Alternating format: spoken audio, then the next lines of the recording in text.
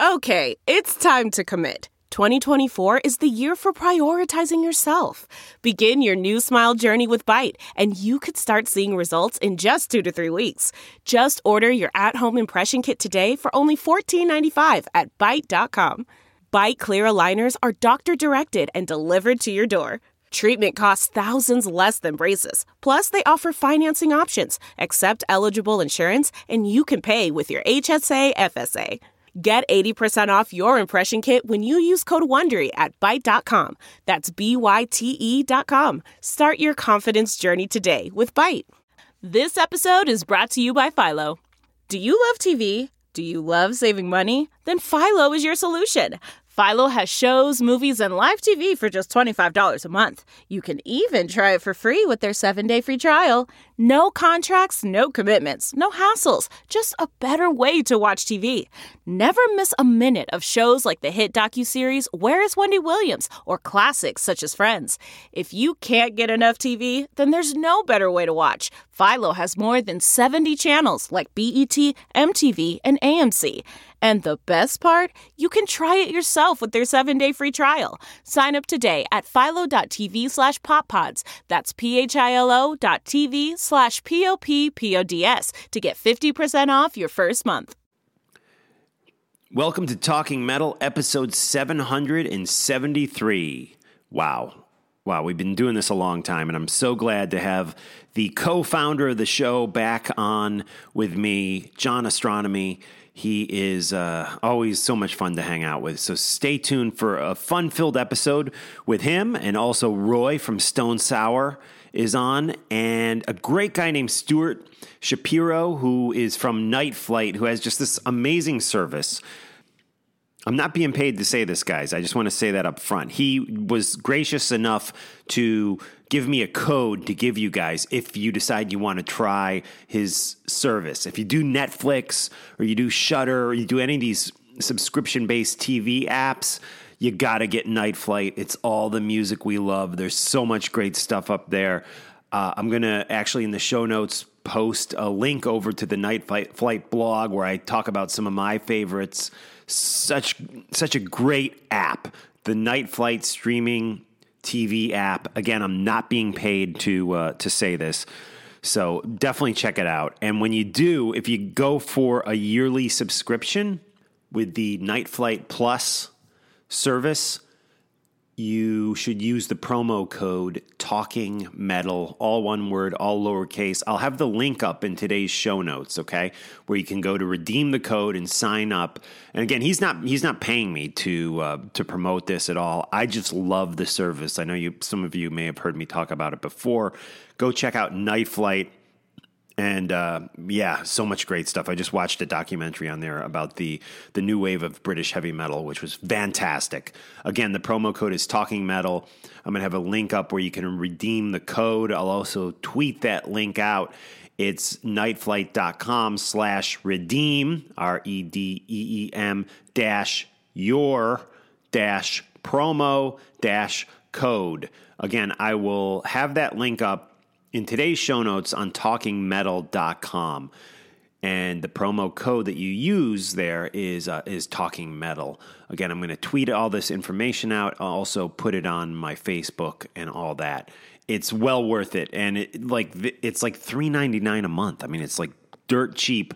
And I think you get like a $40 yearly subscription. And if you use that code, Talking Metal, it's $5 off that. So you get like the whole thing for $35 in 1 year, which when you think about how much we're paying for Netflix and stuff, I mean, that's a bargain. And you will watch this as much as you're watching Netflix, if not more. At least my wife and I do. It's so good. Night Flight is the place. And again, we'll have the link up in today's show notes where you can redeem your code, okay? Hi, I'm Mark Striegel, host and producer of this show since 2005. On this episode, we're going to talk some rock, some metal, and anything else we feel like. We're also going to jam some tunes, have a drink, and share some honest opinions. Thanks for listening to the Talking Metal Podcast. Let's get things started. Here's an old classic that sounds just as good today as it did when we were kids.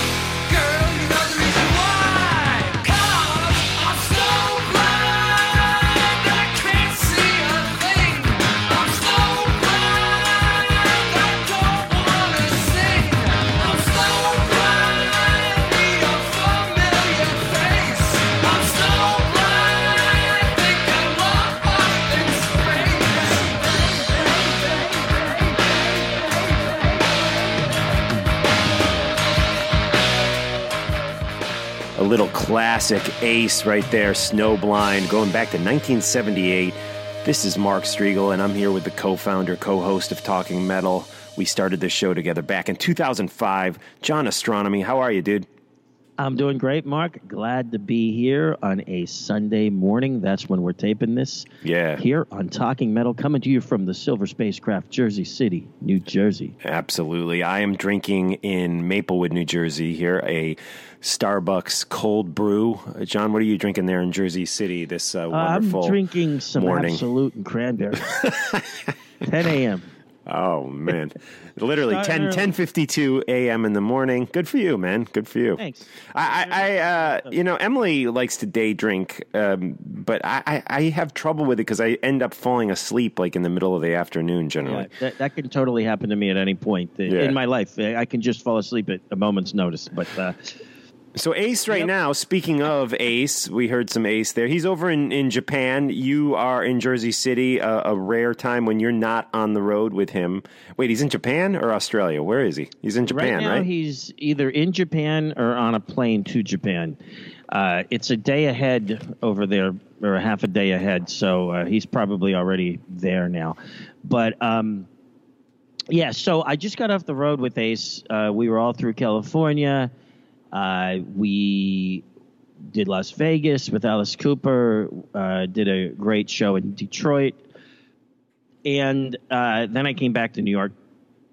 And the reason that I am not in Japan right now, or that I didn't do the tour in Australia, is because the international tours at the moment just take up so much time.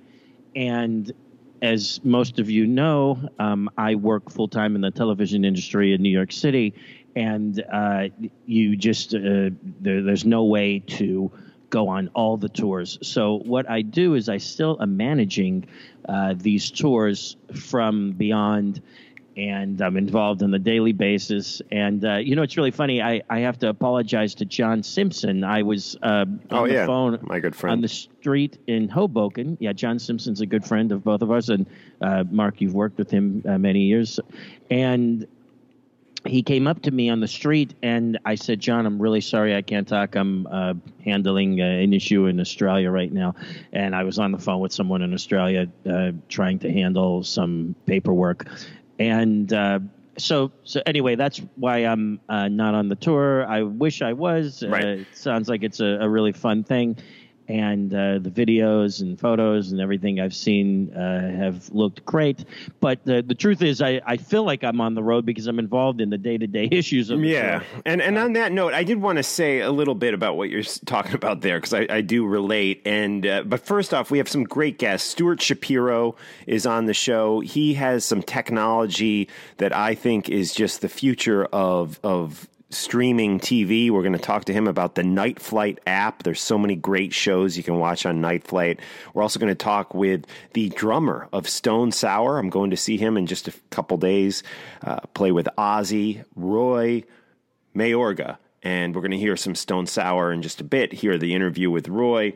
And then to wrap things up, we're going to talk with a great band called Inthios. I hooked up with them at Heavy Montreal, and we're going to hear that interview. So big episode here. But John, before we get into the interviews, I totally relate with what you're saying because, I work in the TV business too. I do different stuff than you do. I'm more production oriented, and it's weird. I had a great run in the TV business from 1991 to 2017.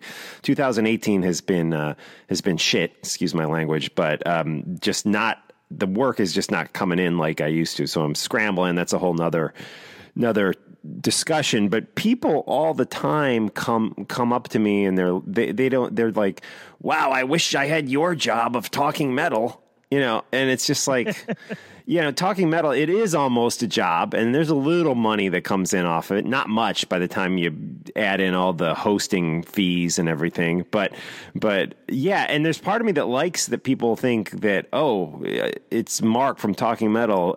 And I know you've gotten that with Talking Metal, and you get it probably a lot more with Ace, but it's like, sometimes, and I know other people in this business who have actual day jobs. They may be guitar player in a band that we all know, but then they actually are a flight attendant also. That's somebody you actually know. Or they're a mechanic when the band comes off the road, you know, and or they're a school teacher when they're not podcasting, you know. So there's so many people, I feel like, that, especially with the some people like it. I don't know. I'm on the fence about it. I kind of like almost wish people acknowledged that I'm a TV production guy as well as a podcaster, you know, and realize that we don't do this to, no one's getting rich off of podcasting, you know. So I don't know, but yeah.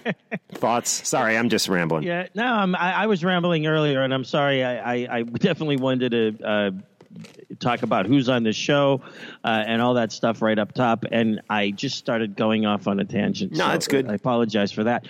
But yeah, it's a tough thing. It seems like in 2018, no one does just one thing in the rock world unless you're a mega star at this point, in my opinion.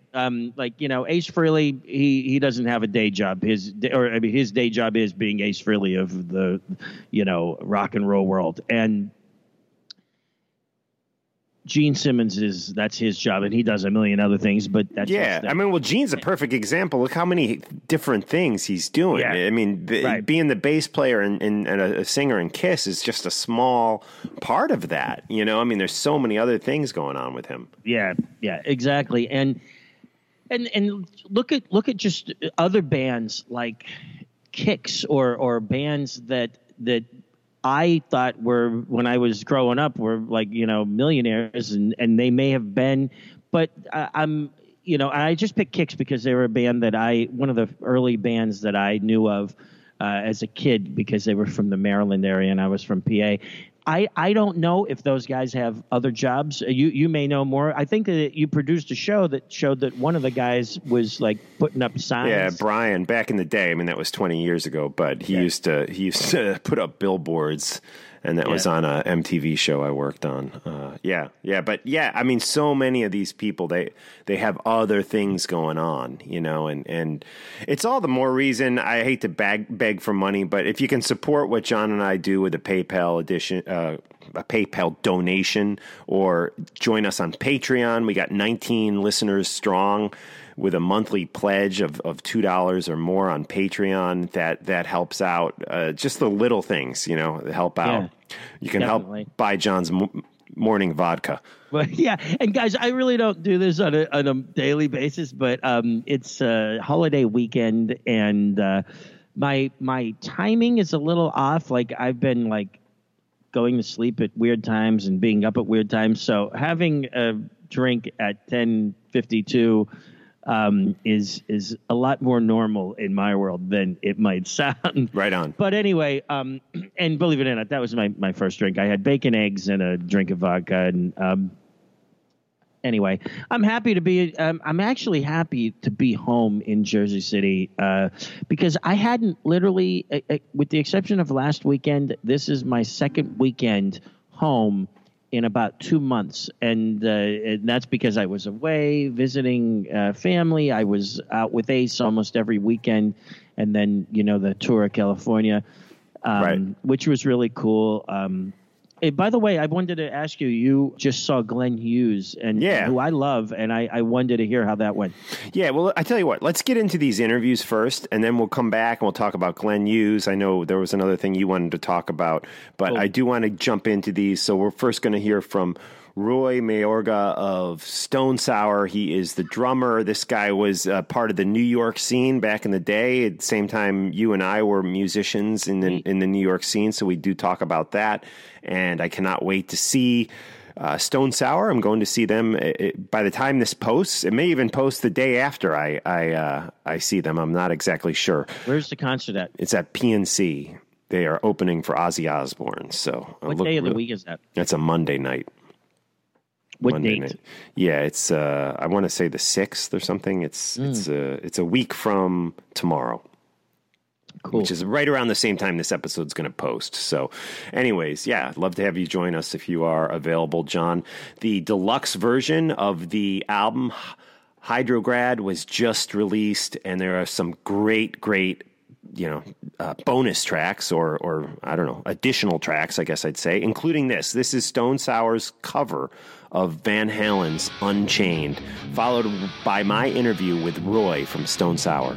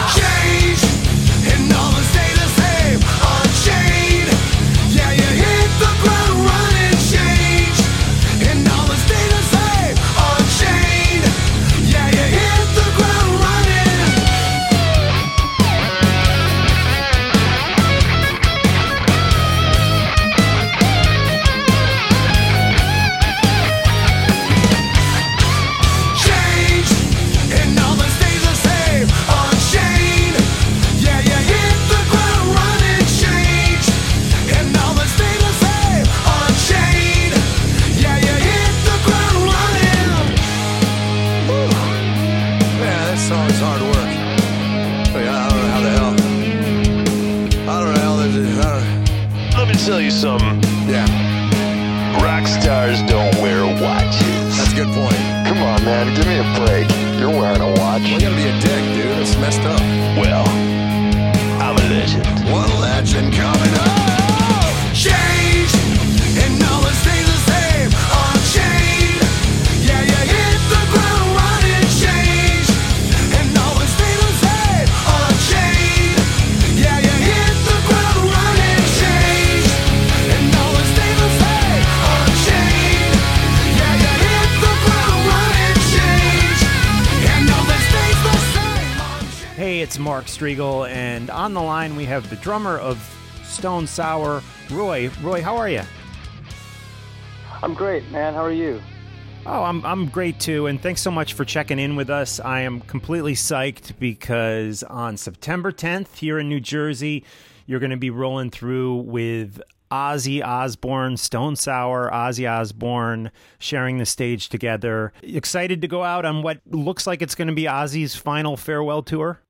Oh yeah, absolutely. I mean, like this is huge for us. I mean, especially everybody in the band being Ozzy fans and Bucks fans. This is like a dream come true for this band. You know, all of us as kids been following the Madman, the Prince of Darkness since, you know. So this is great for us. Cool. And you guys have a deluxe version of Hydrograd coming out, and that's, I think, going to hit on Right. August 31st. So the bonus tracks and the second CD, is that all stuff that you recorded during the original sessions for the album, or did you go back and do some additional recording more recently? No, yeah, those are all recorded during the sessions. Because originally we recorded like as many songs as we can, you know, because we came out of my studio in demo stages with like a lot of songs, so we just wanted to record everything. And of course, we picked out, you know, the ones that we wanted on the record. We can't, you know, exactly put all those out at once, so you know, now they're able to see the light of day, so it's great. Cool. And Yeah. I also wanted to talk to you a little bit about, you know, that when you are in the studio and you're recording, do you use the same gear that you're using in the live setting, or is it two different kits, two different pieces of equipment that you're using? Could you talk a little bit about your drums and what you use in the studio, what you use in the live setting? Yeah, the drums that I used on Hydrograd, in fact, is the first drum kit that DW made for me about 12 years ago, and I used that same kit to record pretty much every Stone Sour record ever since, and it did a couple tours with me. In fact, it hadn't done a tour since the Come Whatever May tour. I kept it away because I really wanted to take good care of it and just use it for recording because I love the way that the kit sounded. But then I just remembered how cool that kit sounded when hearing it through that Neve console. That was at Sphere Studios where we recorded at Hydrograd, and I thought, be ashamed to just put this thing away. Let's bring it back out and hear it, going through a PA. And I thought it'd be actually really cool to do something like that, since the drum sound on that record would be the same drum sound I would have live. So yeah, pretty much it's just a simple kit, just two kicks, two toms, two floors, a couple cymbals. Right. There you go. Right. Cool. Yeah. Cool. And we've heard that Corey is going to be doing a lot of Slipknot stuff in 2019. And I would assume that's going to mean downtime for you, at least downtime from Stone Sour. So I wanted to talk to you about what you might be up to in that Stone Sour downtime. Do you have plans? Well, first and foremost, spending a whole lot of time with my family since I've been away for, a few years. But during all that, I'm going to be also working on a solo record of, I don't know if a lot of people out there know what I do other than play drums, but I also compose a lot of music for indie films and commercials and stuff like that on my downtime. I use a lot of hardware, modular synthesizers. So the material on the record that I'm going to be working on is going to be mostly just drums and modular synthesizers. No, format of, verse, chorus. It's going to be pretty experimental and improvisational. I'm hoping to do like a nice, 16 minutes aside of a record, kind of an old school style, like the way like you would hear like the way you would hear like a Tangerine Dream record or Jean-Michel Jarre record, like those kind of old electronic records from the 70s. But it's not going to sound like that. It's going to be more in that format. And hopefully I can get it out by the end of next year and do some performances along the way before the release at some, various clubs around LA or wherever, San Francisco, Chicago. That's basically the raw plan right there. Okay, and just for people who might not understand what a module synthesizer is, can you explain that a little bit? Well, the modular synthesizer, basically, it's just a series of components. The best way to look it up would be look up Moog modular, M-O-O-G modular. Right. Robert Moog is the first one to design something like that. Wendy Carlos pretty much took that instrument and made it, really known on her compositions, as well as people like Keith Emerson from Emerson and Palmer use this. But back to what a modular is. A modular is basically it's a series of modules.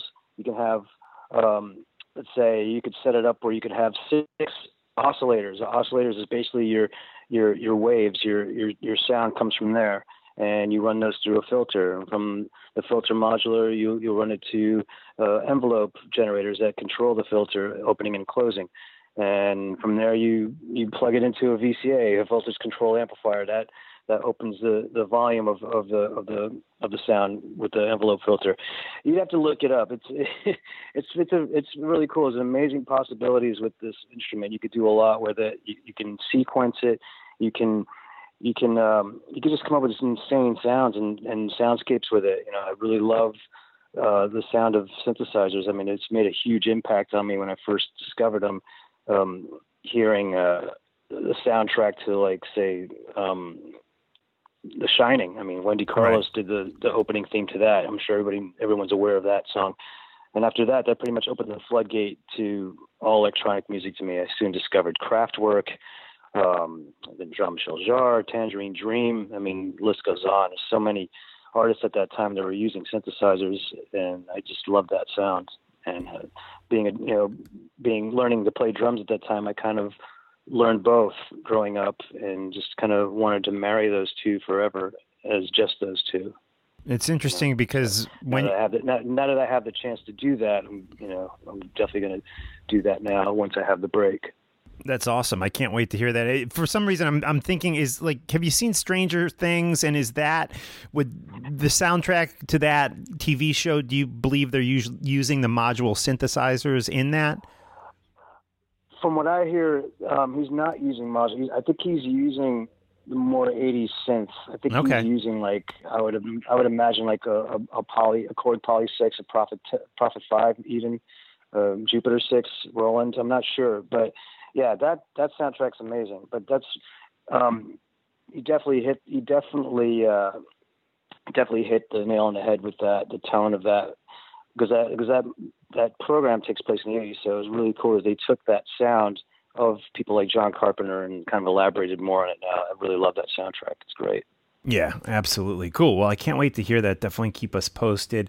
I wanted to, I read somewhere online that you guys are already talking about the next Stone Sour record, and that you could actually start writing for that, in the middle of 2019. Is that something you believe is going to happen? I'm sure. I'm not sure exactly when in 2019 right, or okay. the following year, but I'm sure we'll be getting together to, hash out ideas and stuff. I got some ideas. I'm sure the boys got some ideas as well. I know Tooch has definitely got some stuff going on, and so does Corey. I've heard a couple of things he's been rolling around with, so we'll probably work on some of that later on our break while he's out doing Slipknot, and we'll probably just follow the same suit like we did last time. Corey will come to Burbank at my studio on his breaks and, put some vocals on whatever we recorded. And yeah. Cool. Awesome. As usual. Nice. And I wanted to also mention the first Soulfly album, which just turned 20 years old. And you were a big part of that album, obviously. And any memories you can share of going into the studio and working on that record with Max? Yeah, I could. That was the first time I ever walked into like such a studio like Indigo Ranch. I mean, first time walking into some place like that. It was tucked away into Malibu Canyon, and that was like my maybe fifth time ever in California, and that was a really cool way to, kind of be away from the beaten track, recording such a record. And I can remember all of us like being in the room together, tracking this record, and trial and erroring, do like trial and error on parts and stuff like that. And once we got the part, we'd record full takes and do it old school style. No click track, just count the band in and hope for the best kind of thing.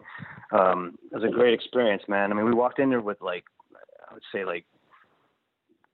6, maybe 7 complete songs and some ideas, and the rest we all kind of came up with it together, like right there, and elaborated. Because Max brought in like the meat of the idea, you know what I mean, of what he wanted to do. He already had 4 or 5 finished tunes. I think the rest of it was like all, improv and made up right there, and obviously, tailor-made before we recorded it. It was fun, man. It was the best time. I mean, one of the best times of my life, and I'm really happy to have been a part of that record. It was definitely a special time, especially working with someone like Ross Robinson, who's producing. I really learned a lot from him.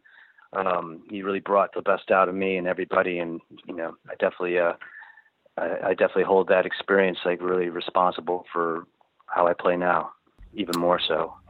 Right on. And you were with them for three albums, was it? I was with them for 2. I was on the first album, and then I was on the third album. Ah, okay. Cool. Yeah. And, you were you born and raised in Manhattan? I was born in Queens.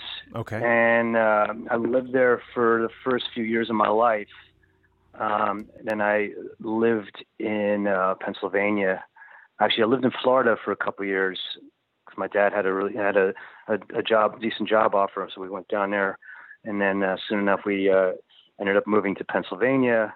I lived in Allentown for a little while, and then once I was old enough to move out, I moved to Philly and played in some bands there, and then found my way back to New York City when I was about 18, and then joined a band called Nausea and toured the States and Europe with them. It's an old punk rock band from New York, and made my way up there, and was doing front of house at various clubs to stay alive and just to get myself to this point in my life, Right on. And so back at that time in the New York scene, the Lower East Side scene, seemed like a pretty thriving like punk rock hardcore scene going on in the late 80s. And do you have any memories of that scene and that neighborhood has just changed so much. I don't know if you've been back there lately, but it's just like a different place.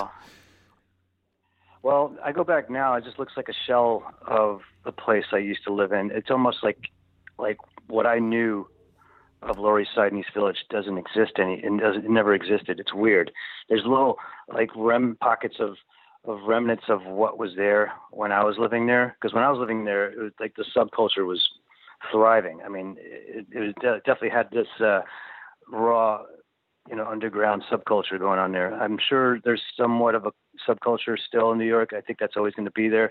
I don't know if it's in Manhattan. It's probably somewhere on the other side, Brooklyn and Queens. Right. There's a lot of things going on there that I don't know of anymore. Because I haven't lived there in 18 years, so I don't know what's what there anymore. I only know what I used to know, and that's definitely long gone. But my time there, all through mid 80s to late 90s, it was the best time, I think.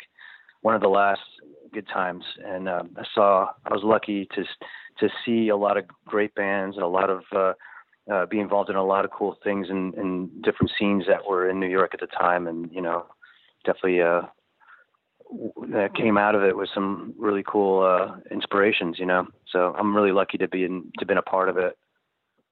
And what are some of the clubs you remember as being the vital clubs for that scene? Places like CBGB's and the Continental, they're all gone at this point, but were there other clubs that were big for you? Yeah, Wetlands was one. That was like, actually they used to, that was like a really cool club. They had all kinds of bands there. They had, Grateful Dead kind of bands there. Blues Traveler would play there, Spin Doctors, and then on the weekends they would have hardcore punk shows there. And then there was CB's, I used to work at all these places doing front of house and play shows there. Another underground, important punk rock club in New York was ABC No Rio, which a lot of bands used to come to. In fact, I remember seeing Green Day there years ago. Wow. Before they blew up. There's a lot of great places there. There's Limelight. That used to be there. It was an old church that they converted into a club. They used to have some great shows there, and I've also worked there as well. Irving Plaza is still there. Still kicking. I just played there with Stone Sour a few years ago. Right on. It was kind of cool. I saw a lot of my old friends came out for that. It was good to reminisce on some things. And what about the Pyramid? Do you remember the Pyramid? Yep, I used to work there too. Wow, okay. I used to play there as well. I think Pyramid might still even be there. From last time I walked through East Village, like a year or two ago, I could swear that I've seen the pink Pyramid still out front. So I think it's still there. Yeah, I walked by. It was probably 2-3 years ago at this point, but it was still there. Yeah, I used to live right above that on 103 Avenue A. So, yeah. Oh, really? Yeah, yeah. That's probably be me annoying the hell out of you at night because I didn't really drive that PA loud. Yeah, it went to the wee hours of the night. I never used to get out here until like 2-3 in the morning. But the only thing I remember seeing on Avenue A that I remembered from then, it was actually Sidewalk Cafe and Pyramid. That's it. Everything else is not there no more. Yeah, and Sidewalk's and that's why P Deli's gone. yeah, and Sidewalk's completely like remodeled. I don't know if you've been in there, but definitely not the same club. I haven't. Restaurant it used to be, but yeah, Brownie's gone. No. All those places gone. Brownies the After Hours place still there? The one place that you can't curse at because you get kicked out if you do. Oh no, I don't know. No, yeah, I don't know. Yeah, I've gotten kicked out for cursing on there, and I was like, "Are you kidding me?" Right. I said, "Are you fucking kidding me?" And the guy's like, "Okay, you're really out of here now." I'm like, "Okay." Right on. Right on. Anyway, that was how it was back then. It was fun times, man. I'm just glad I was a part. I was a part of that time. It was great. It was really great. Cool. Are you back in the States now? You were over in Europe for a while, right? Yeah, we're in Europe for like 6.5 weeks. We got home about 3 weeks ago, 4 weeks ago, and we're getting ready to leave next week. And we're gonna play in Alaska August 23rd. I'm sorry. August 23rd, and then you're starting up the Ozzy tour August 30th. I believe it's in Pennsylvania, coming through New Jersey. Yeah, actually in the town that I used to live in. Oh, right. Cool. Enough. Cool. Awesome. Yep, Allentown. Yeah. Well, it's been a pleasure talking with you, Roy, and can't wait to see the show at the PNC Arts Center in Homedale, New Jersey on September 10th. And, Stone Sour. Get there early, guys. What time you guys go on? Probably like 7:30, 8 o'clock or something? Yeah, that sounds about right for opening slot. Right. And, don't be a stranger. Come and say hello, man. Yeah, I'd love to. That'd be great.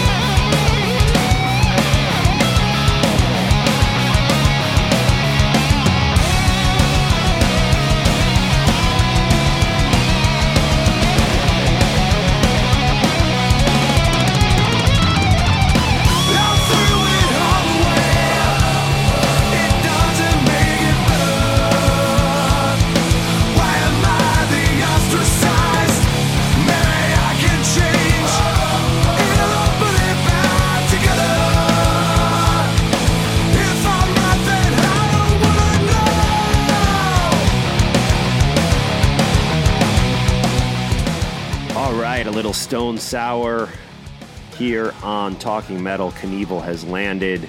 The concert they're opening for Ozzy in about a week, John, which will be right around the same time I post this episode. They're opening for Ozzy at PNC. It's a Monday night. You should come down with us. I am on Ticketmaster right now, or Live Nation's website, looking at seats, and I really think I'm going to do that because this would be a really fun thing. My birthday is coming up, and Ozzy it's your birthday and week. Stone Sour is pretty freaking cool. So we will talk, as they say, offline. Yeah. Well, tell you what, right now, I know you and I have been talking about how cool the streaming TV technology is. You know, Netflix, I mean, it's awesome. Everyone's watching Netflix and subscribing to Netflix. Well, there's a bunch of other cool apps. I like this Shudder, which is all horror movies. It's a really great service. But one of my favorites is the Night Flight streaming TV app. There's so much great old concert and show footage, Kiss, Anthrax, Billy Idol, Ozzy Osbourne. Was watching on the other day on Night Flights, John. They had this Kiss compilation stuff. It was really cool. It was like them on that '70s show, followed by when they did the press conference on the Intrepid, followed by some like weird like Ace solo interviews, followed by footage of Ace and Paul like bowling in the 90s. It was really cool, and I highly recommend everyone check out that and all the other great footage on the Night Flight TV app. This is the man behind it, the man behind the original Night Flight. His name is Stuart Shapiro. Do yourself a favor and go subscribe on your Fire TV, on your Roku, on your Apple TV to Night Flight. It's super cheap. It's super fun. A lot of great shows. So here we go. Stuart Shapiro talking with me, Mark Strigl, here on Talking Metal. Hey, it's Mark Strigl of Talking Metal and Talking Rock. And on the line, we have Stuart Shapiro, the man behind Night Flight, who currently has a great platform out, which I've been subscribing to and really enjoying, the Night Flight Plus TV app. I get it through Amazon Fire. It's an excellent service. And Stuart, I just wanted to talk to you a little bit about your history and about this great new thing you're doing with the Night Flight streaming TV app. Thanks, Mark. Glad to be on, and thanks for the shout out and the DNA that you're part of. I'm all here for you. It's, cool. It's so great to be in touch directly with a fan that really understands what we're doing. So let me ask you a question and turn around the other way. When did you first discover Night Flight? Well, I remember it as a kid. We never had cable at that time, but I used to get VHSs of it that my friends would tape, and then we would watch them over, at their house. Sometimes they'd bring the VHSs over to my house.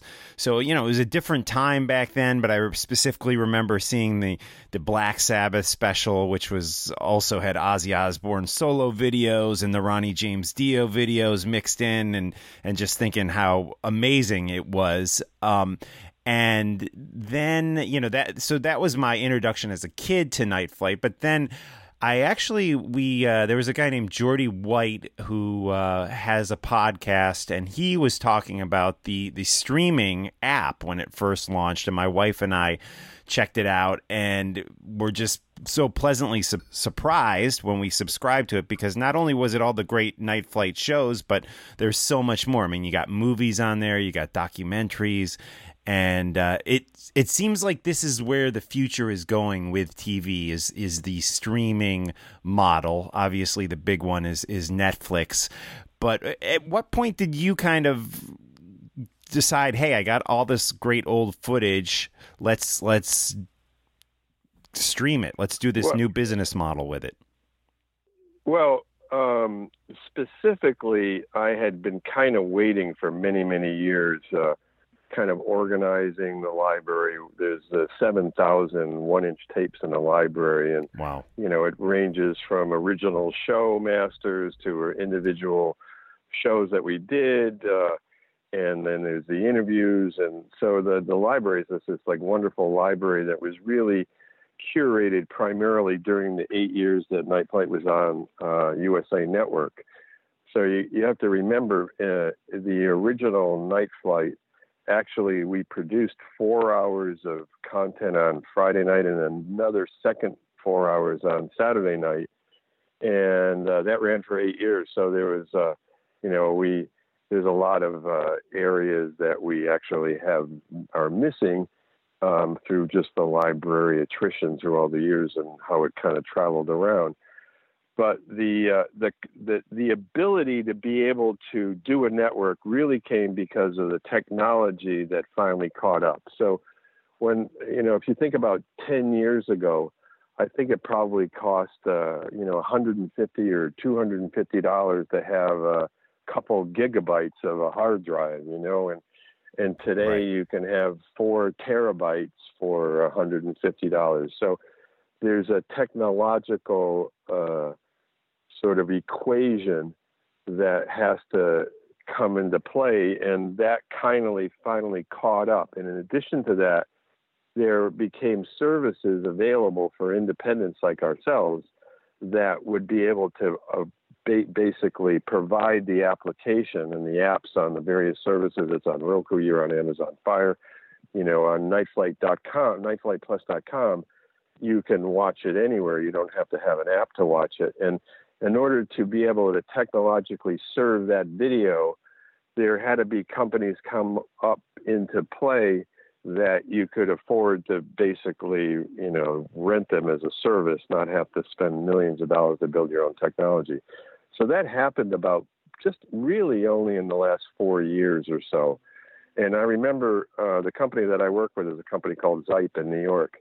I remember Thomas and myself, Thomas is my partner, and we had our first meeting with Zype, and, I walked out of there and I looked at him, I said, well, we can finally have a network now, So I'd always dreamed that Night Flight would be a network. I kind of often felt that, as things evolved out, we never really took it in the 80s and 90s into the next stage that we could have. We just didn't. I mean, there was a confluence of a lot of things that happened, but I'd always felt that that what we did as far as what Night Flight stands for and what Night Flight is, and when I use the expression DNA always over and over and over again, it's kind of like a tribal, curatorial, editorial perspective on pop culture and life, which is which kind of goes from anywhere. I mean, the thing that you guys are punk, heavy metal, hard rock in terms of your focus. But one of the things that was always important about Night Flight is you could go from heavy metal heroes or Hit Parader to Gil Scott-Heron or a piece on the blues or a piece on video art. And the thing I think that was always important about Night Flight, which we've managed to exemplify in our Night Flight Plus streaming channel, is that there's a variety within a code in a way, So, but it was a question of technology that came to place, and then once that came into place, then it was just a question of putting the team together. And a big component of the team was Ed Seaman, who is the head of MVD, Music Video Distributors. And Ed and I have been friends and have done business. I actually had a label way back in the 90s called Cult DVD, where I was sort of culling together my own library of stuff, limited in its own sense.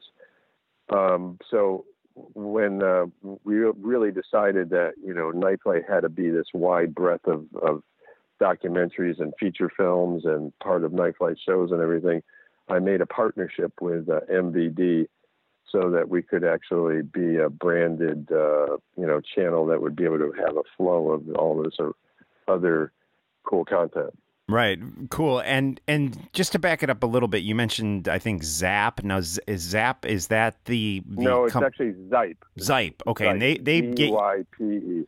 They get you, they are the technical ability for you to get on Amazon Fire and Roku and Apple TV.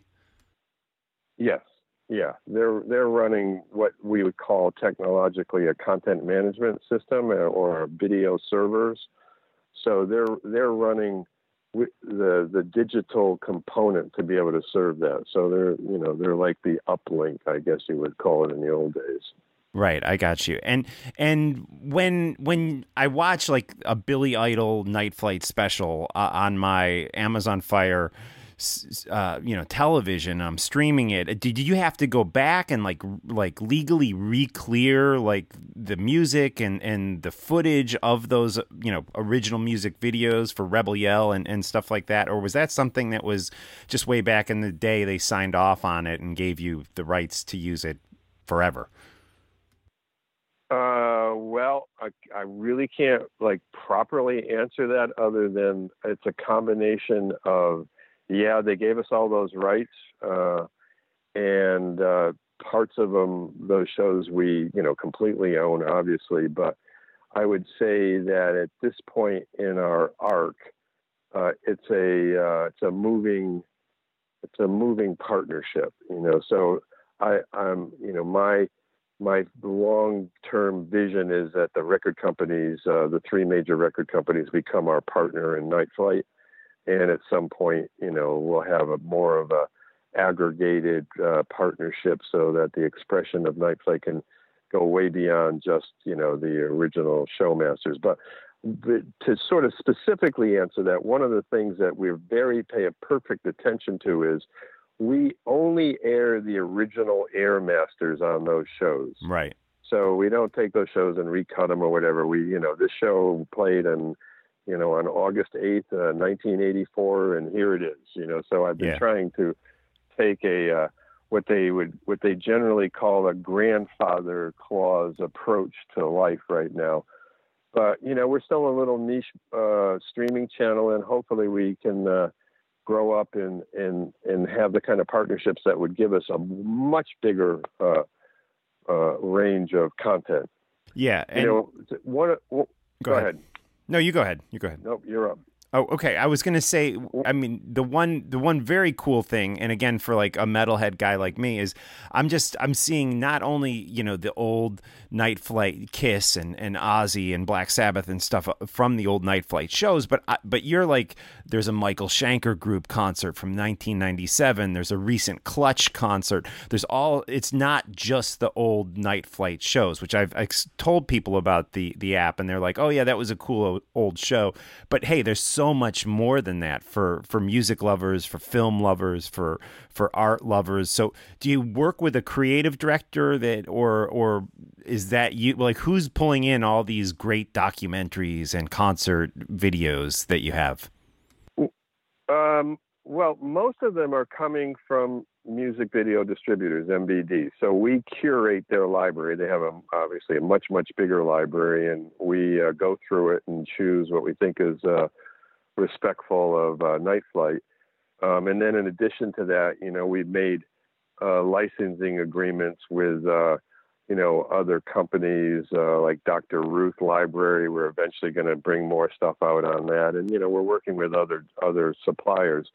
But most of the flow of the cool documentaries coming right now are MVD's product. Cool. Excellent. Now, you mentioned Dr. Ruth, and just for our listeners, the sexual advice doctor, Dr. Ruth, who we all know. I mean, she had her own TV show, and guys, Anthrax, the heavy metal band, is one of the guests on the Dr. Ruth show, and it's just an excellent, fun watch. They have their moms on there with them, and this is, again, something you can watch using the Night Flight app on Roku, on Apple TV, on Amazon Fire TV, which is how I watch it, and it's great, and it's so cheap. I mean, you're only charging it's like a little over $3 a month if you do the yearly subscription. If you do the yearly subscription, it's right. It's just a little over $3, and most people do an annual subscription on it, which is $39. And maybe we can work out something with your audience and do a special for Night Flight. Maybe we should figure that out and give your audience some kind of special code where they can save some money on an annual subscription. Oh, that would be awesome. We definitely appreciate that. And, you guys had some sort of deal going with IFC, because we saw some of the episodes actually end up on regular TV on the IFC channel. I wanted to ask you how that all came about. Well, it's a great question. So it turns out that the folks at IFC, like yourself, are major Night Flight fans.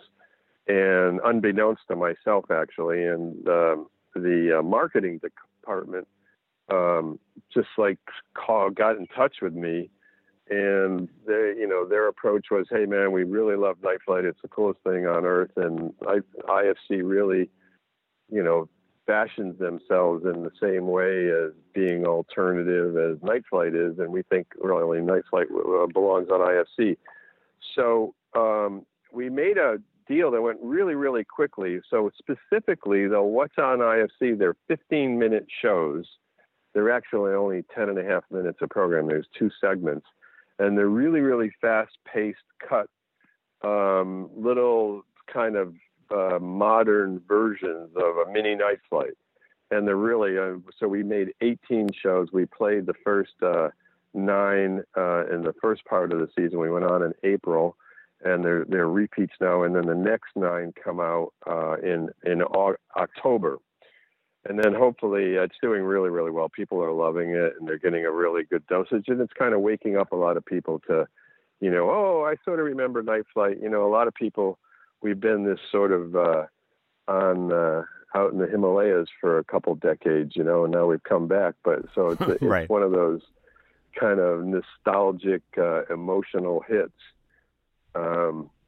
So, I have this funny expression that nostalgia is the best weed in town. Yeah. And, I think that one of the things that's beautiful combination that we've managed to achieve here, and which we will continue with, is that there's a nostalgic component to Night Flight, but there's also a current one that is still dealing with cutting edge bands and, new stuff. And we haven't even started. I actually, I really want to start a new half-hour show that we're going to put on Night Flight Plus, and I'm thinking it's going to be new bands entirely, just new music videos of obviously indie driven and punk driven and metal driven, probably more than anything. But there's some cool animation that's really percolating around now, also, that really can't get anywhere.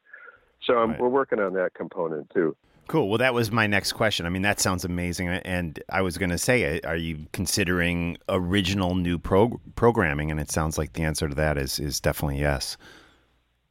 So 2 answers to that. Yeah, definitely yes. And the shows that are on IFC are original programming. And actually, I'm hoping that next season on IFC we actually get a half an hour instead of 15 minutes, which is possible. But there's 2 parts of what we would consider original programming, and it really talks about what you originally were talking about, streaming and what streaming services are, and what's the lean in and lean back component to actually giving a service a half hour of your time or an hour of your time or whatever part you want.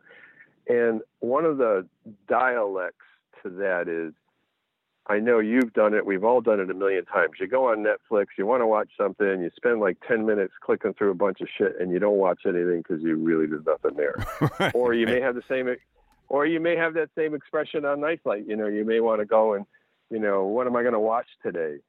So one of the sort of emotional components to viewing entertainment is are you willing to be fed something? So, what worked on Night Flight in the 80s was we had a 4-hour show, and you could click it on and you could travel through a journey. Today, in order for you to have that journey online and on demand and on a streaming on demand channel, you got to go there and click and say, okay, I want to watch this episode on heavy metal. Okay, go there. And then you go through, okay, I watched 15 minutes of that. That's not cool. Oh, I want to see DOA, So you have to actually go and make these choices. So I kind of believe that in order to completely satisfy a Night Flight psyche, that you have to be able to go on there on Friday night and watch a half an hour or an hour show that we put together, which is a combination of all our shit. And therefore, every Friday night, there's a new show up there, and you can push play, and you can sit back and not have to make a decision what you may want to watch. And within that, you may get turned on to a number of different segments that you could go into more detail. So I think that's the next part of what we have to do on Night Flight. I think you're spot on with that. I think you're spot on with that, because if I had any complaint at all about the app, is I get on there and there's just so much stuff that I'm, sometimes I'm not exactly sure what I'm looking for or what I want to do. I think sometimes as a species we like to be told what to watch, and I think getting on there with a fresh little half-hour show each week, I mean, I would be tuning in every Friday for that, and that would be great.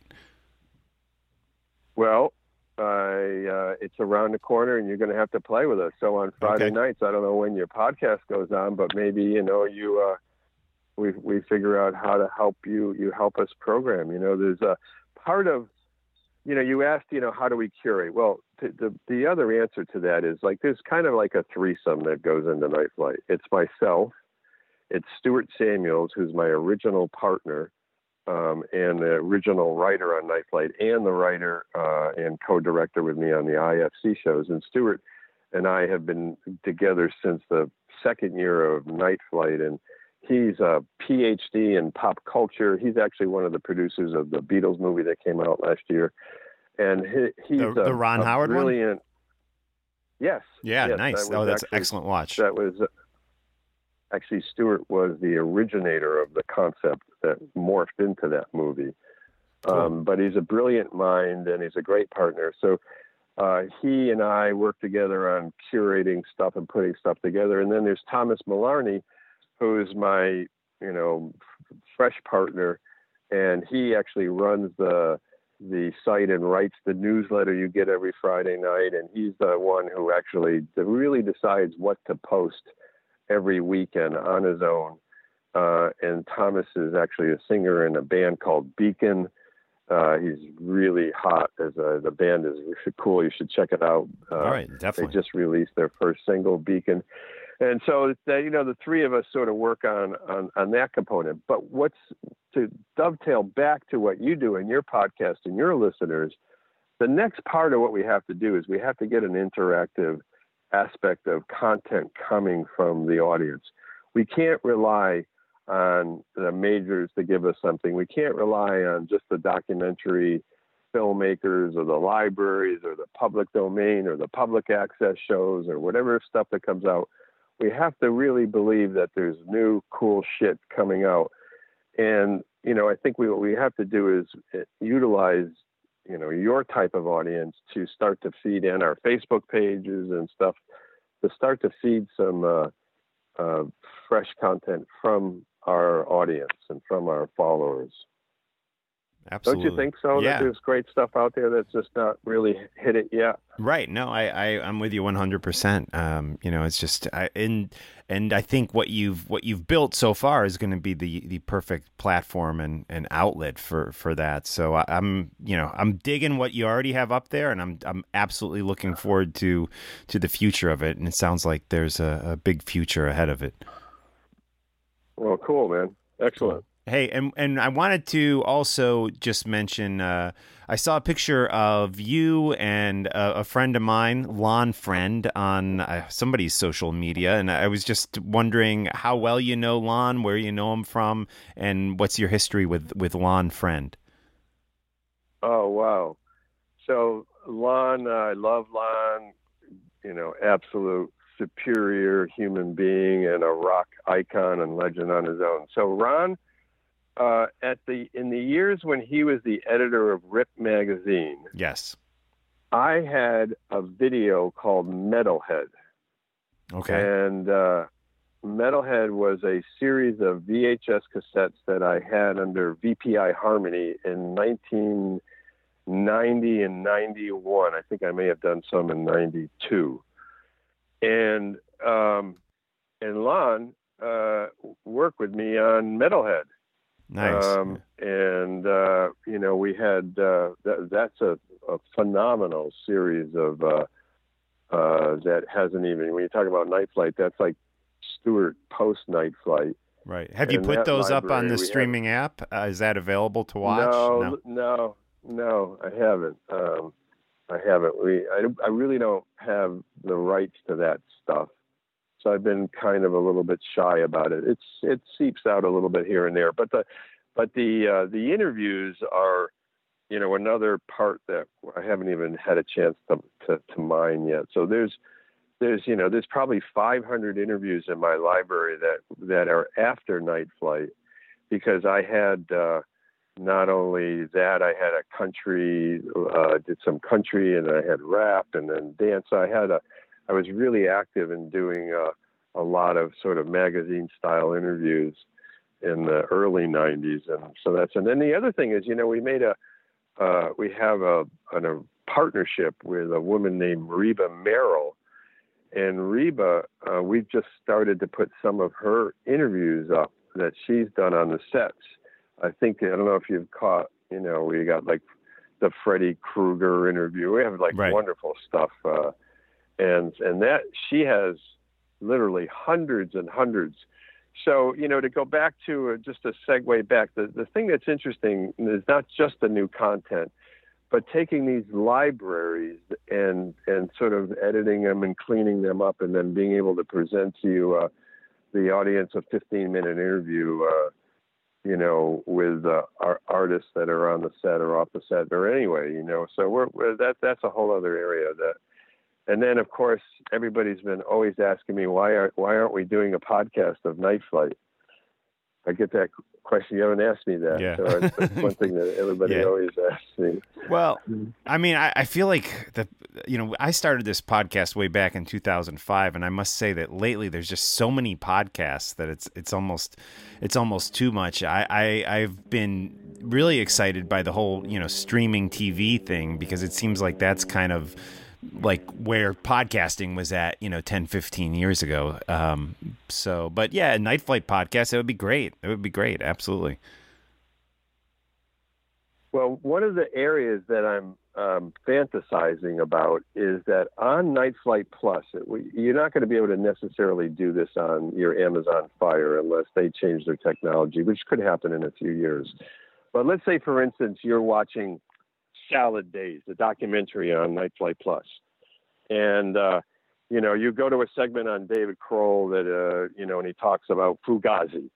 And you're there and you want to go from Fugazi to what does Night Flight have on audio.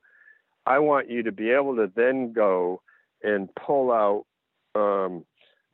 interviews or journalist interviews from that time period that we can then start to curate and do a library approach to it, so that you could actually sort of tree yourself into this ecosystem of being able to dig deeper on an artist that you're watching that's in a particular documentary.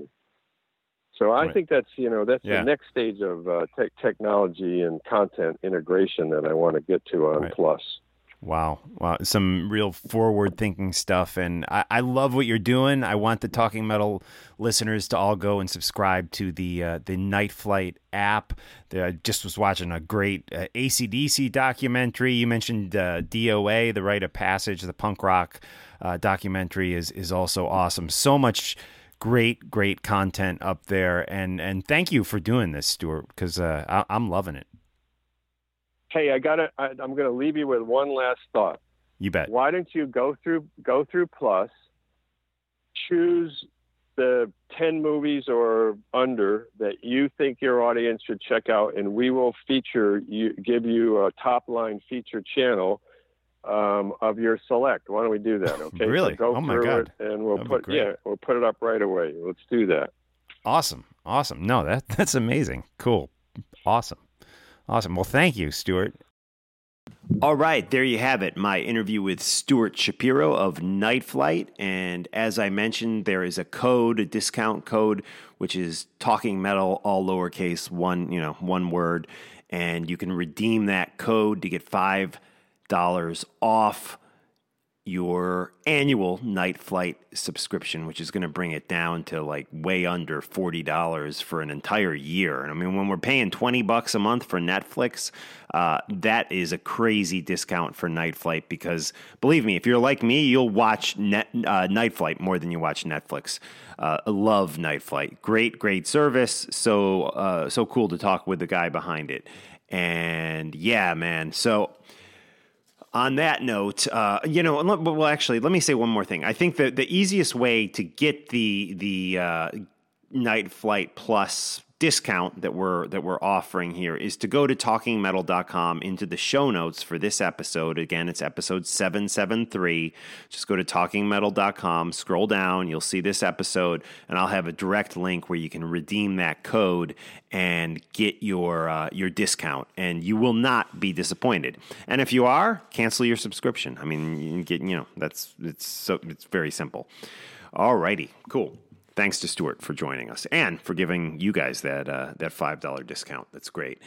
I did want to mention our sponsor, YouTube. Can you believe it? We got YouTube as a sponsor. That's awesome. Now, we've all found ourselves down a rabbit hole when on YouTube. There's so much music there to discover that you literally can spend hours and hours exploring new songs and artists, and it's craziness. The cool thing that they've done for us now is they've made an app that makes it so much easier to discover new music and listen to music. YouTube Music is a brand new streaming service combining everything you'd expect from a streaming service with the magic of YouTube to bring it all to life. YouTube Music makes it easy to find the music you're looking for: official albums, singles, music videos, live performances, even covers and remixes. And this is a feature I love. If you don't know the name of the song, this happens to me all the time. I know the lyrics, but I don't know the name. You can actually, when you're on this YouTube Music, you can search by the lyrics, and it gives you the song. It's amazing. The YouTube Music app gives you recommendations based on your taste, location, and time of day. You can easily find the music trending around you, no matter where you are. And with YouTube Music Premium, all this is even better. Get ad-free music that plays when the screen is off or while you're using other apps. Finally, they're doing this. I love this. Enjoy your music whenever you want, even when you're offline. Like if you're on an airplane or something, you got to have your music there, Download the new YouTube Music app today and start a free 30-day trial. Then enjoy music for just $9.99 per month. Of course, terms and restrictions apply. YouTube Music, it's all there. All our favorite hard rock, all our favorite heavy metal, death metal, sludge metal, doom metal, alternative metal. I don't like the word hair metal, but I'll say it. Hair metal, derogatory term that's now become so popular. It's all there on the YouTube Music app. Why not, guys? Go do it. It's free for 30 days. And if after that it's $9.99 a month, you don't like it, kill it, YouTube Music, it's all here. There you go. Let's get into my interview with the band Entheos. We speak with a couple of the guys. We don't speak with the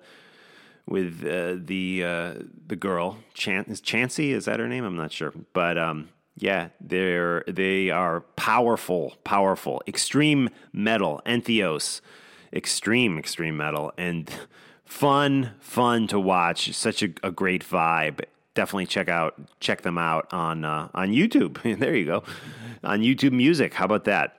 But let's hear a little of their music and get into an interview that I conducted with a couple of the guys in Entheos at Heavy Montreal back in late July of 2018. Here we go. This is The World Without Us by Entheos, here on Talking Metal, followed by my interview with Entheos.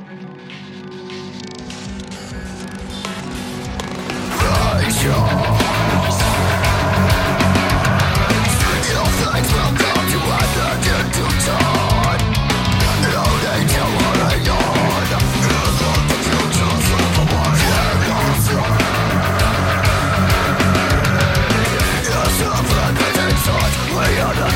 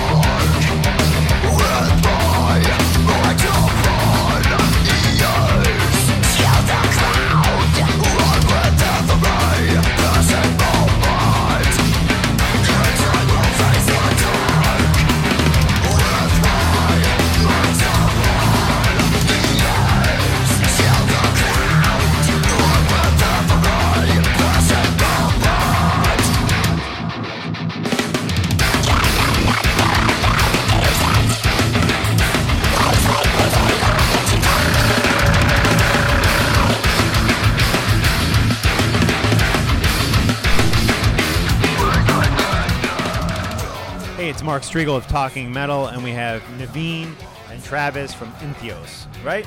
That's correct. Have you played Heavy Montreal, or is this the first time you played it? Was today? First time today. Cool. And tell us a little background on the band. Where are you guys from? So we're from the States. We're kind of from all over the place. Travis and our bass player Tim, who's with us on this tour, are both from Houston. Cheney, the singer, is from Des Moines, Iowa, but her and I live in California. Okay. Where I'm from. So So it's all over the country. Right, and you guys are on the Summer Slaughter tour. You have early start time, 3:15. How's that working out? Are you getting people in through the doors by the time you go on? Most shows have been all right. It kind of fills out, but it is kind of early in the day. Right. And Travis, you give lessons on Skype. I was reading, right? Yes, that's correct, and also in person in my teaching studio in Houston, Texas. Cool. And where do people get in touch with you online if they're interested in lessons with you? Just like on my Facebook, Travis Levere, or email tlevere.lessons@gmail.com. Okay, your second record, Dark Future, is still rather new. Yeah. 2017. That's right. It's November, so 8-9 months later, how's it still feeling to you? Are you viewing it any differently than you did when it first came out?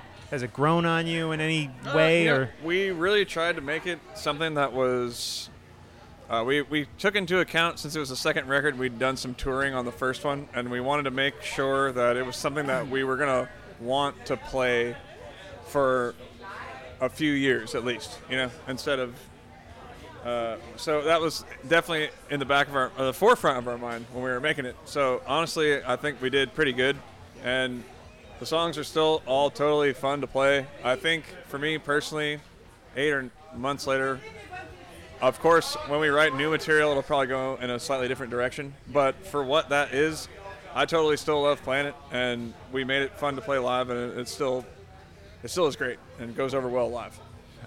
General question for you. On Facebook lately, a lot of people have been doing like 10 albums that have meant a lot to them. Not necessarily the best albums ever, but ones that just mean a lot to them in their life. It can be any style of music. I wanted to get at least 2 from each of you. All right. Give me 2 records and maybe a couple words on why they have meant so much to you. Travis, you want to go first? Sure. The record Asia by Steely Dan. I just love that record start to finish. There's not a bad song on there, and it's also one of the most sonically, just mixed records in my opinion that come from that, 1970s era. Love that one. And also Erotic Cakes by Guthrie Govan. It's like an instrumental kind of guitar record that just has a little bit of everything, and it's incredible. Cool. For me, I guess I'll do a classic one. To me, that's classic, right. I'll do a new one that I've been listening to. So the classic one would have to be Air, Talkie Walkie, which is like a French kind of pop rock / electronic psychedelic type thing.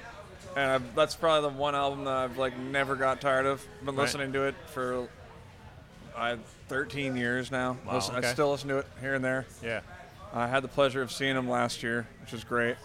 And then lately I've been listening to this singer named Jacob Collier, and he's like a multi-instrumentalist kid, and it's sort of like, I guess it's jazz, but cool. fusion-y type stuff. Right. And he's also, he plays everything, and he also sings, and it's just such an amazing album. Cool. Listening to that.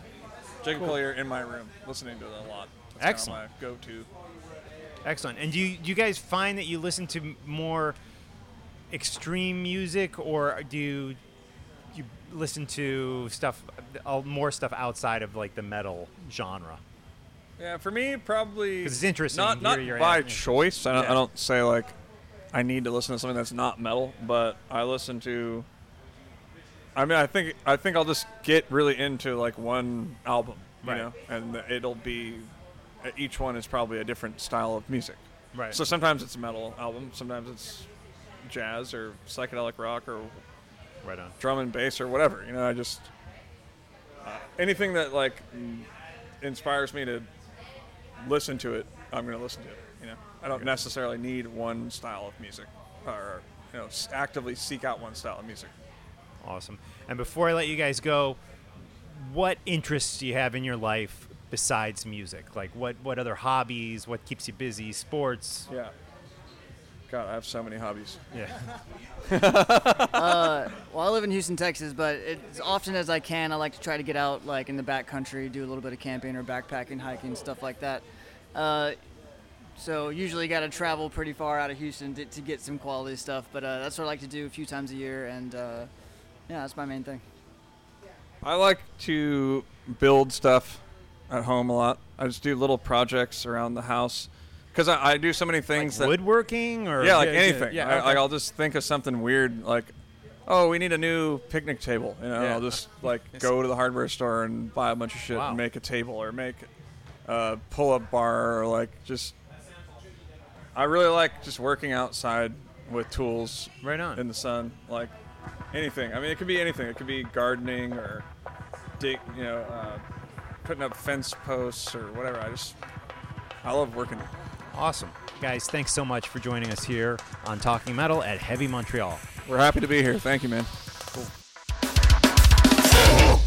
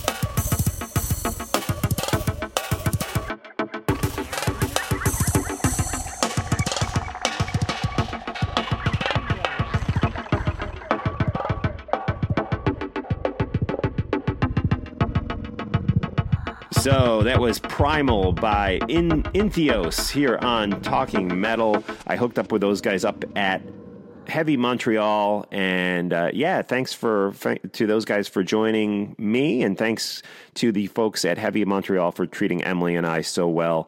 And way back at the beginning of the episode, John, you asked about Glenn Hughes, and I got to tell you, it was a great show. I'm so sorry you missed it. I know. I really wanted to go, and I was sick that day. And when you walk into my apartment, I have a picture of me, Glenn Hughes, and Paul Stanley on my wall, like one of the first things you see. And I love this guy. Yeah, John jammed, and maybe if I remember, I'll put this in today's show notes. John jammed with Glenn Hughes and Paul Stanley playing, and Bruce Kulick, right? Right. Yeah, playing Detroit Rock City. I mean, it's amazing. But we had kind of an amazing experience with Glenn, too, because I got to tell you, the pictures look great. Yeah, after the show, we got ushered back with some other people like Jack Frost and Ken Pierce and some of the regular people. We got ushered backstage to say hi to Glenn. And there's a couple other like business looking dudes there. So everyone shakes his hand and gets a picture and is there for like maybe 3 minutes, maybe 4. At that point, Glenn basically clears everyone out. It says, "Oh, thanks so much. And Kevin, Glenn's PR guy, is like, okay. Glenn says something to Kevin, and Kevin's like, okay, everyone's going to leave now, and we're going to leave Mark and Emily and Glenn to have some alone time here." That's amazing. He clears everyone out, including the band. I mean, everyone out of the backstage area. Wow. Shuts the door, and Glenn just starts talking. And I mean, I'll tell you offline some of the stories he said, stuff that, you get when the microphone isn't recording, That's so great. Yeah, some cool and maybe even sad stories about, his relationship with the current Deep Purple guys. But yeah, some great stuff. He shared some great stories and very cool. Wanted to hear about us. And yeah, so it made us feel special. And we were there with him with the door shut for at least 15, 20 minutes, at which point I felt like I don't want to wear out our welcome, and I kind of, he had just played a show. So if you can see Glenn on the road, he's doing a Deep Purple tour where he's doing all the Deep Purple classics. And it is a fantastic night, and his band is so good. And but so cool. I highly recommend everyone go check out Glenn Hughes. I tell you right now, we're nearing the end of the show, but I want to talk with John a little more. Let's hit a Glenn Hughes song that I just love. This is called My Town from a couple years back. And then we're going to talk more with John Astronomy after we hear this song. Little Glenn Hughes, My Town, here on Talking Metal.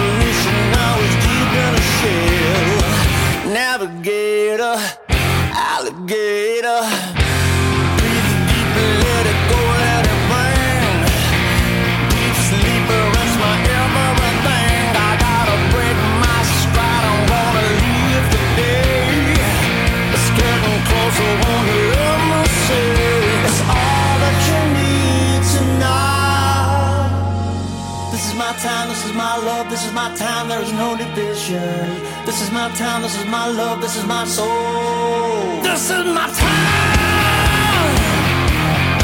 This is my love, Lord. Can't you see? This is my time. This is my soul, Lord, inside of me. I take the pressure, now it's in my blood. I break the measure, it is understood. And I will meet you by the sanctuary. I lacerate under the willow tree. Navigator, alligator, let me sing. This is my time. This is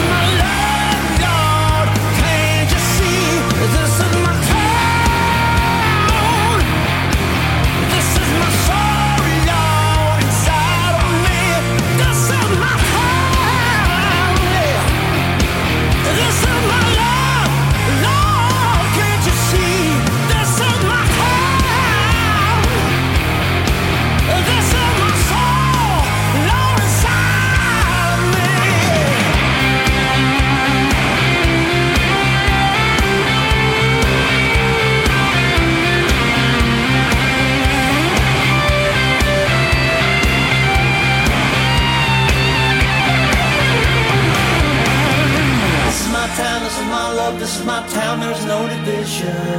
This is my time, this is my love, this is my soul, it is my decision. This is my time, this is my love, this is my town. This is my town. This is my love, love, can't you see? This is my town. This is my soul, love, can't you see? This is my town. This is my love, love inside of me. This is my town. This is my soul. This is my town. This is my love, love inside of me. This is my town. This is my soul, love inside of me. Love inside of me. My soul, love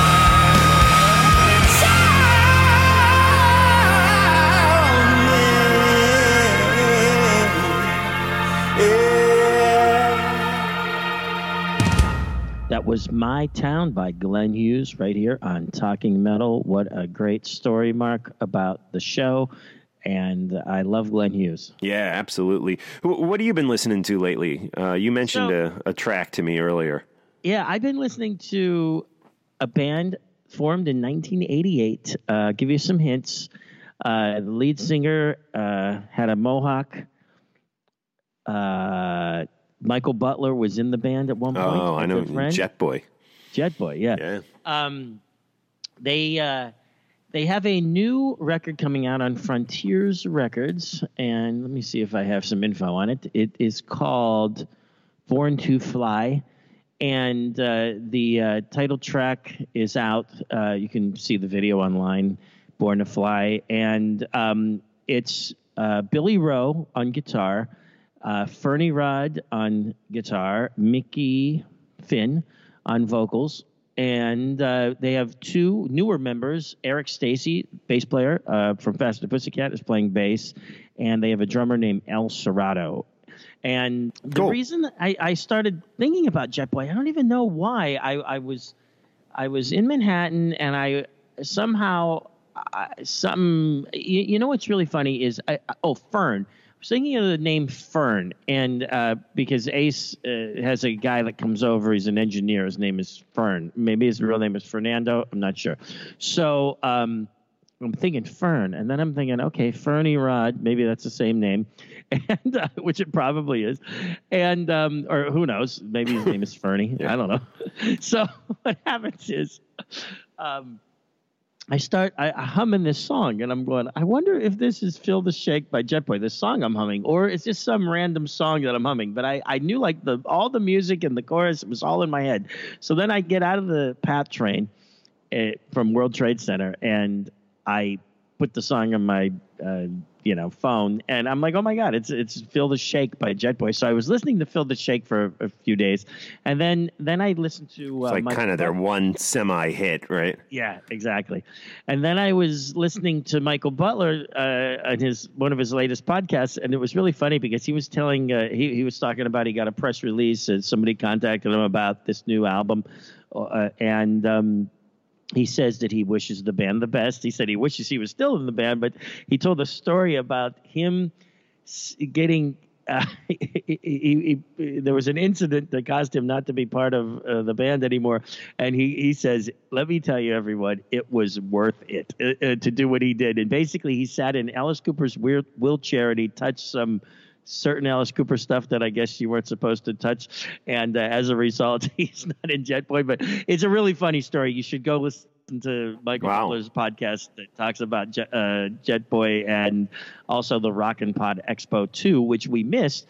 And and so it's a really funny story. And it's so we missed it. I hope we can go next year. Initially, that's my son's birthday weekend, and initially we were going to do like a family thing with him, but then my grandmother died, and it ended up being her memorial that weekend. All my cousins flew in from like all over the country, so I had a good excuse to miss it.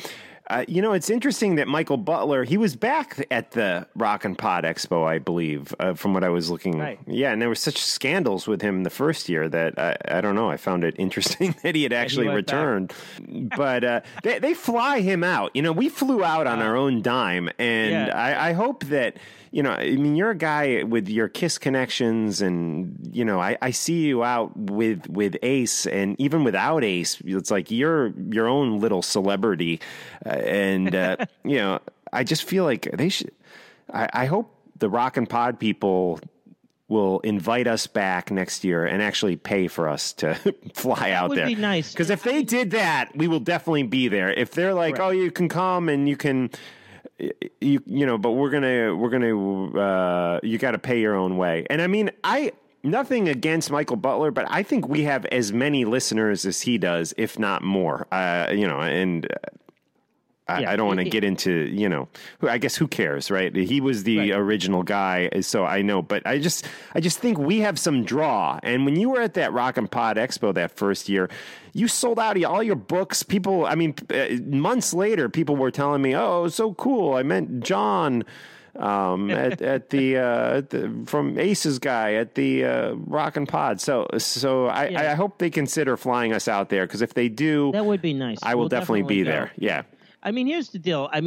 The truth of it is that I always credit Michael Butler with being the first guy to have a hard rock or heavy metal podcast, but without question, I think we were the second. Yeah. And not only did we, we're 700 and some episodes into this, and it's been going on for all these years, and without question, we are two of the founding people in the podcasting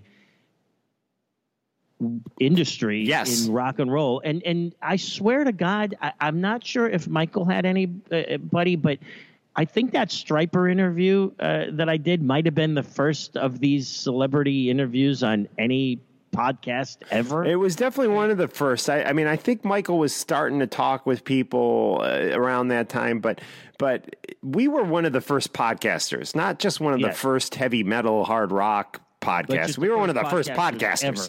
In 2005, John and I started this show. So, anyways, I love the Rock and Pod people, and we had such a great time there in 2017. I want to get back there. Yeah, I'm so nuts that I don't even know what month it is or what day it is and what's going on. But I was bummed that we missed it, and I'd love to do it again. And I do think that as Talking Metal listeners know, I never am a guy that tries to blow my own horn or anything like that. But when it comes to podcasting, and I have to give you credit, Mark, you were the first guy that had the idea, but as a team, we really accomplished a lot back in 2005. It blew up so much that we had a national television show in 2007, 2008, and it aired for a few years. And I think we made our mark, and just saying that. Definitely. Just saying that. I'm just saying we have done a lot, and I think we need to, pat ourselves on the back for all that we've done for the podcasting world, because in my opinion, a lot of these other podcasts wouldn't have been out had it not been for what we had done. I think we influenced a lot of people. So yeah, I do too. And sometimes I feel like people don't remember that. And, I think some people do. And I just, we like to get a little credit sometimes. Yeah, I know. And I think we do. And I don't mean any disrespect to anyone out there, but Michael Butler, awesome. And again, very big influence on what we decided to do. Along with Eddie Trunk, I was very into how Eddie Trunk would talk about rock on his FM show in New York City back in those days. So, but anyways, moving on. Speaking of the Rock and Pod Expo, which is done in Nashville, I am considering, I haven't told you this, so I'm considering flying to Nashville in December.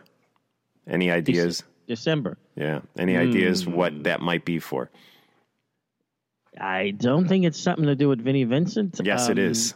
Oh, it is. Yeah, It is. yeah. I'm 80% sure I'm going out to the first performance by Vinnie Vincent in 30 years. It's in Nashville at the Graceland Theater, right on, I guess, right near Graceland or across the street or something. I thought Graceland was in. Oh, that is. Yeah. Okay. I didn't realize that was this. I kept thinking Graceland was somewhere else, and believe me, Elvis maybe it is. is. I don't know. I just thought it was in. I think it's in Nashville, right? I don't think so. I thought. Is it in Memphis? I thought it was closer to Memphis. Let's look this up right now. Hold on, I'm right by the computer. That's Graceland. Of course, Elvis was my main thing back in the day. Memphis, Tennessee. It's in Memphis. Oh, okay. So I'm not going to. So the Vinnie Vincent concert's in Memphis? Wait. I believe, yes. Vinnie Vincent. Graceland is in Memphis, Tennessee. Oh, I thought it was in Nashville. Okay. Vinnie, here we go. Vinnie Vincent announces his first show in 30 years on Ultimate Classic Rock. And it is... God, I hate this Ultimate Classic Rock site, how it's so clunky the way it loads. All right. Well, I don't know. I can't get it to load. I think it's in Memphis, Tennessee. Pretty sure. All right. Well, we're thinking of flying out for that. So you're going down to the Vinnie Vincent. Maybe. Now, I hear that he changed it from a acoustic thing to now he's having a full electric band. I thought it was acoustic, then electric, like 2 sets. Oh, okay. Yeah. Okay, that's kind of what I guess it is. All right. So that's going to be interesting, yeah. Yeah. Well, you can consider coming. Ian will hook us up. Oh, he will? Yeah, okay. yeah, because he manages Robert Fleischman now, so he'll... Oh, right. Yeah. He's the manager. No. Yes. You think that's funny?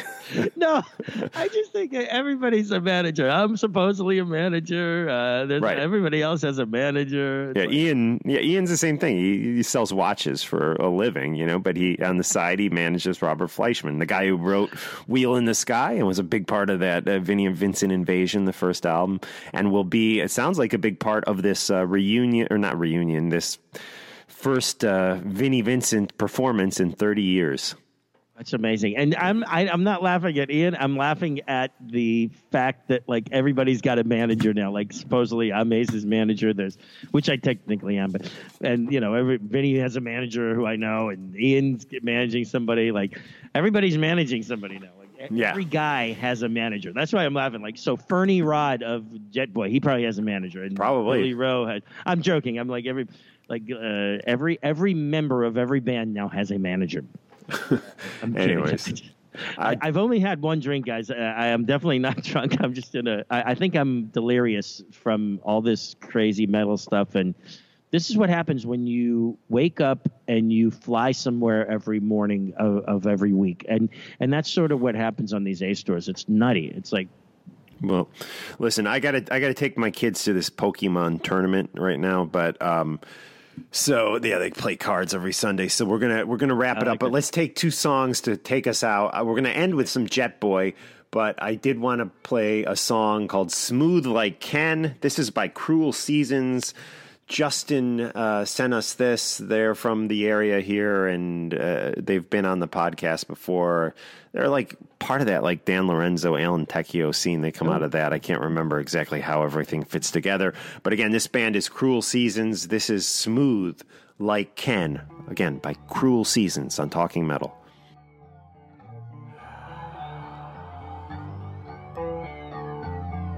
Your disciple of the crippled kind. I'm searching for a diva to blow my mind.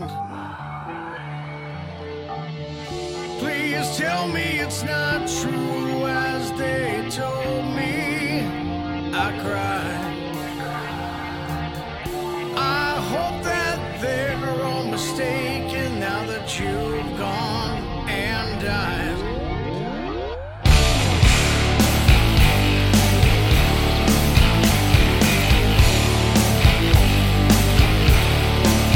I'll never have to be all alone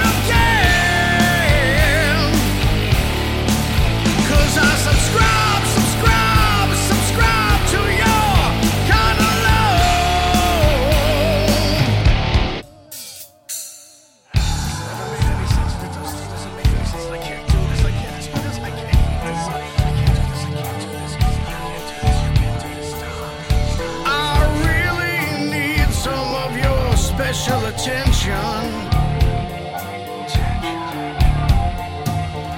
to hold and caress my handicap when I cry. Roll, I roll around on the floor,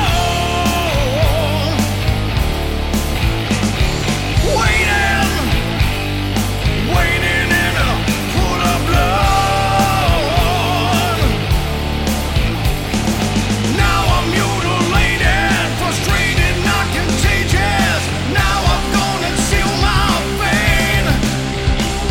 I'm half the man I was before I sought out my cause. I'm not your enemy. Smooth like can. Smooth like can. Roll, I roll around on the floor,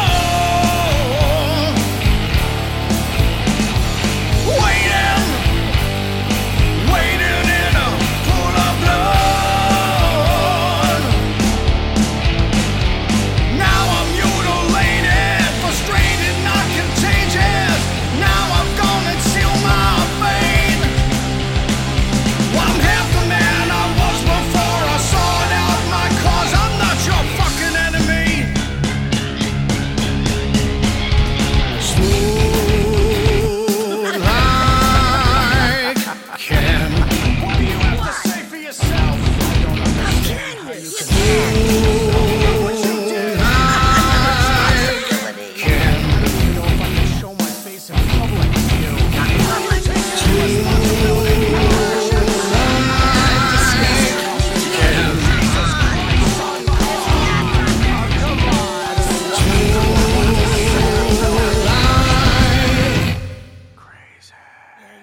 A little Cruel Seasons here on Talking Metal. Go buy their CD. It is called Breathe. And John, to take us out, let's hit that Jet Boy song you were talking about. Okay, this is called Born to Fly from the new album of the same name on Frontiers Records, coming out on January 25th, 2019 by Jet Boy. All right, guys. Talk to you next time. All right, cool. Some days it seems so easy. From start to finish, then we do it again. But all the time, the road's uneven, and something's holding me down. I just can't win. Complete confusion covers my senses, and I can't find my way out. Which way to go? It's time to kick things into overdrive. It's time to take a leap of faith to the unknown. I wanna fly and touch the sky. I wanna